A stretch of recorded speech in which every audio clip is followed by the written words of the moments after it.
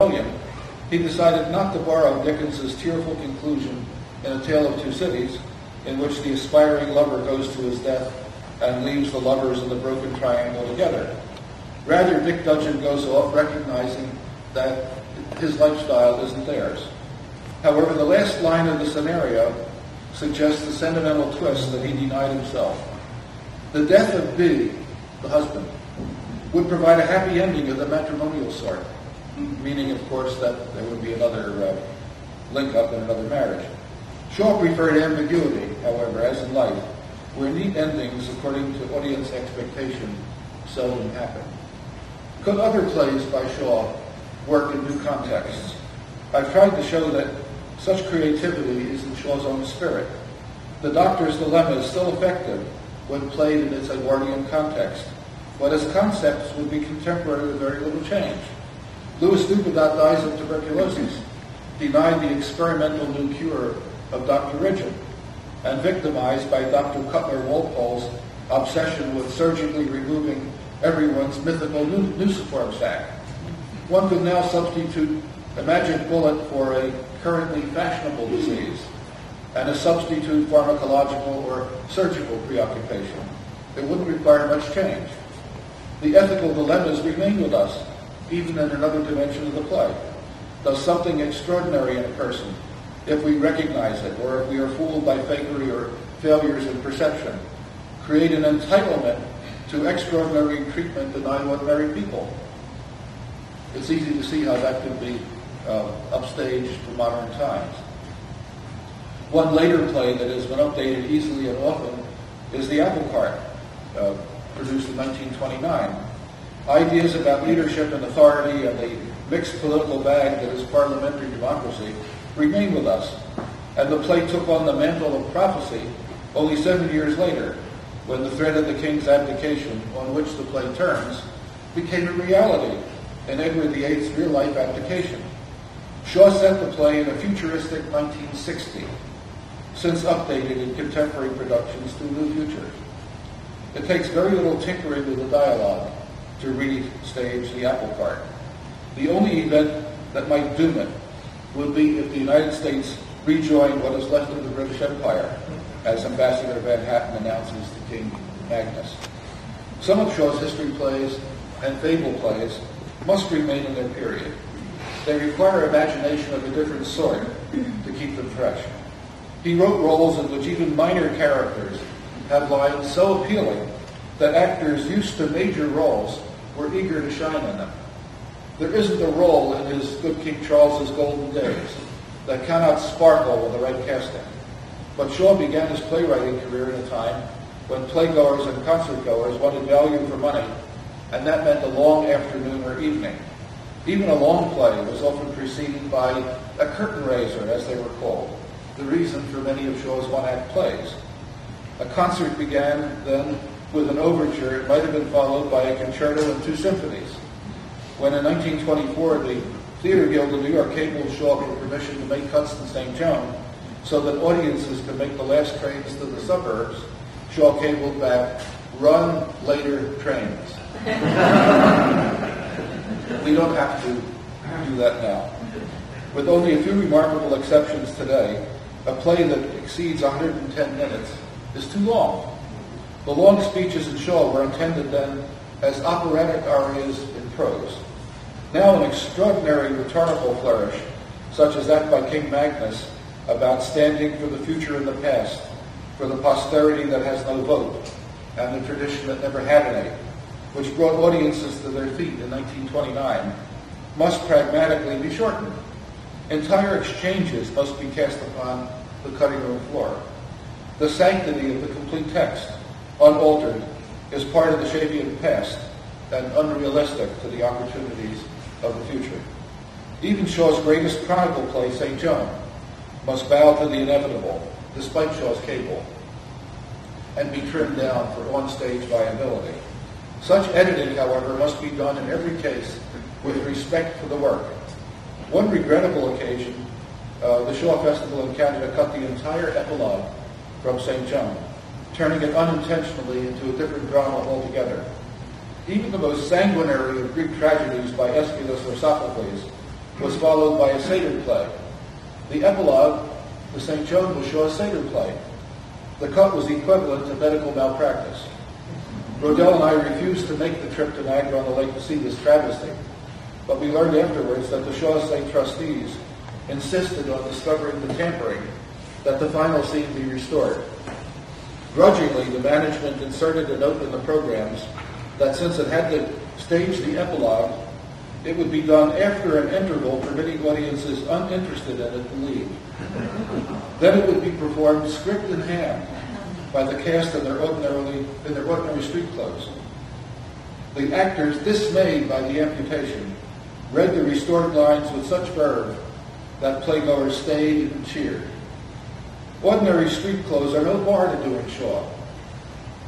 Anticipating the way his own Don Juan in Hell would be performed after his death, Shaw observed in 1900, before the play was even written, "I saw Browning's Luria performed in the lecture theatre of University College London with a pair of curtains for scenery and the performers in ordinary evening dress. It produced 100 times more illusion," he thought, "than an open-air performance of As You Like It, fully costumed and set, which he had just attended." And I'm quoting him, "A play that cannot do better without scenery than with hired trappings," he contended, "is not worth attention." When the first drama quartet, the name a bow to the music of Shaw's prose, performed Don Juan in Hell in 1951, the participants were in formal attire, like instrumentalists in an orchestra.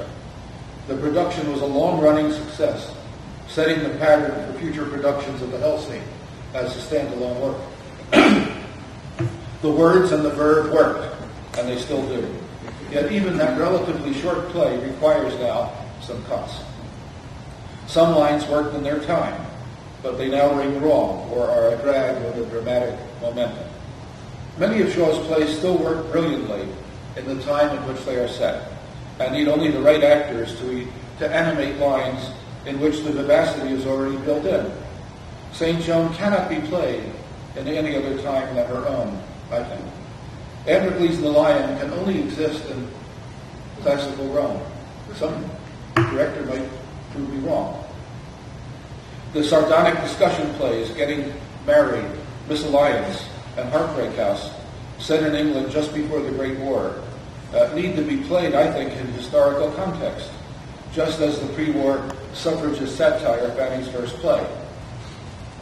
While Fanny was Shaw's longest-running hit, chalking up 622 performances in 1911 and 1912, his prologue and epilogue, satirizing contemporary theater critics, has no relevance to contemporary audiences, and I feel now they should be cut. They have no business in the play, in the here and now. Shaw would understand and approve. Only a few years later, in 1916, Charles MacDonagh asked Shaw to permit a reduction in cast for a revival of the play in Birmingham, citing the wartime shortage of good male actors. He wanted what Shaw called the induction and the epilogue cut.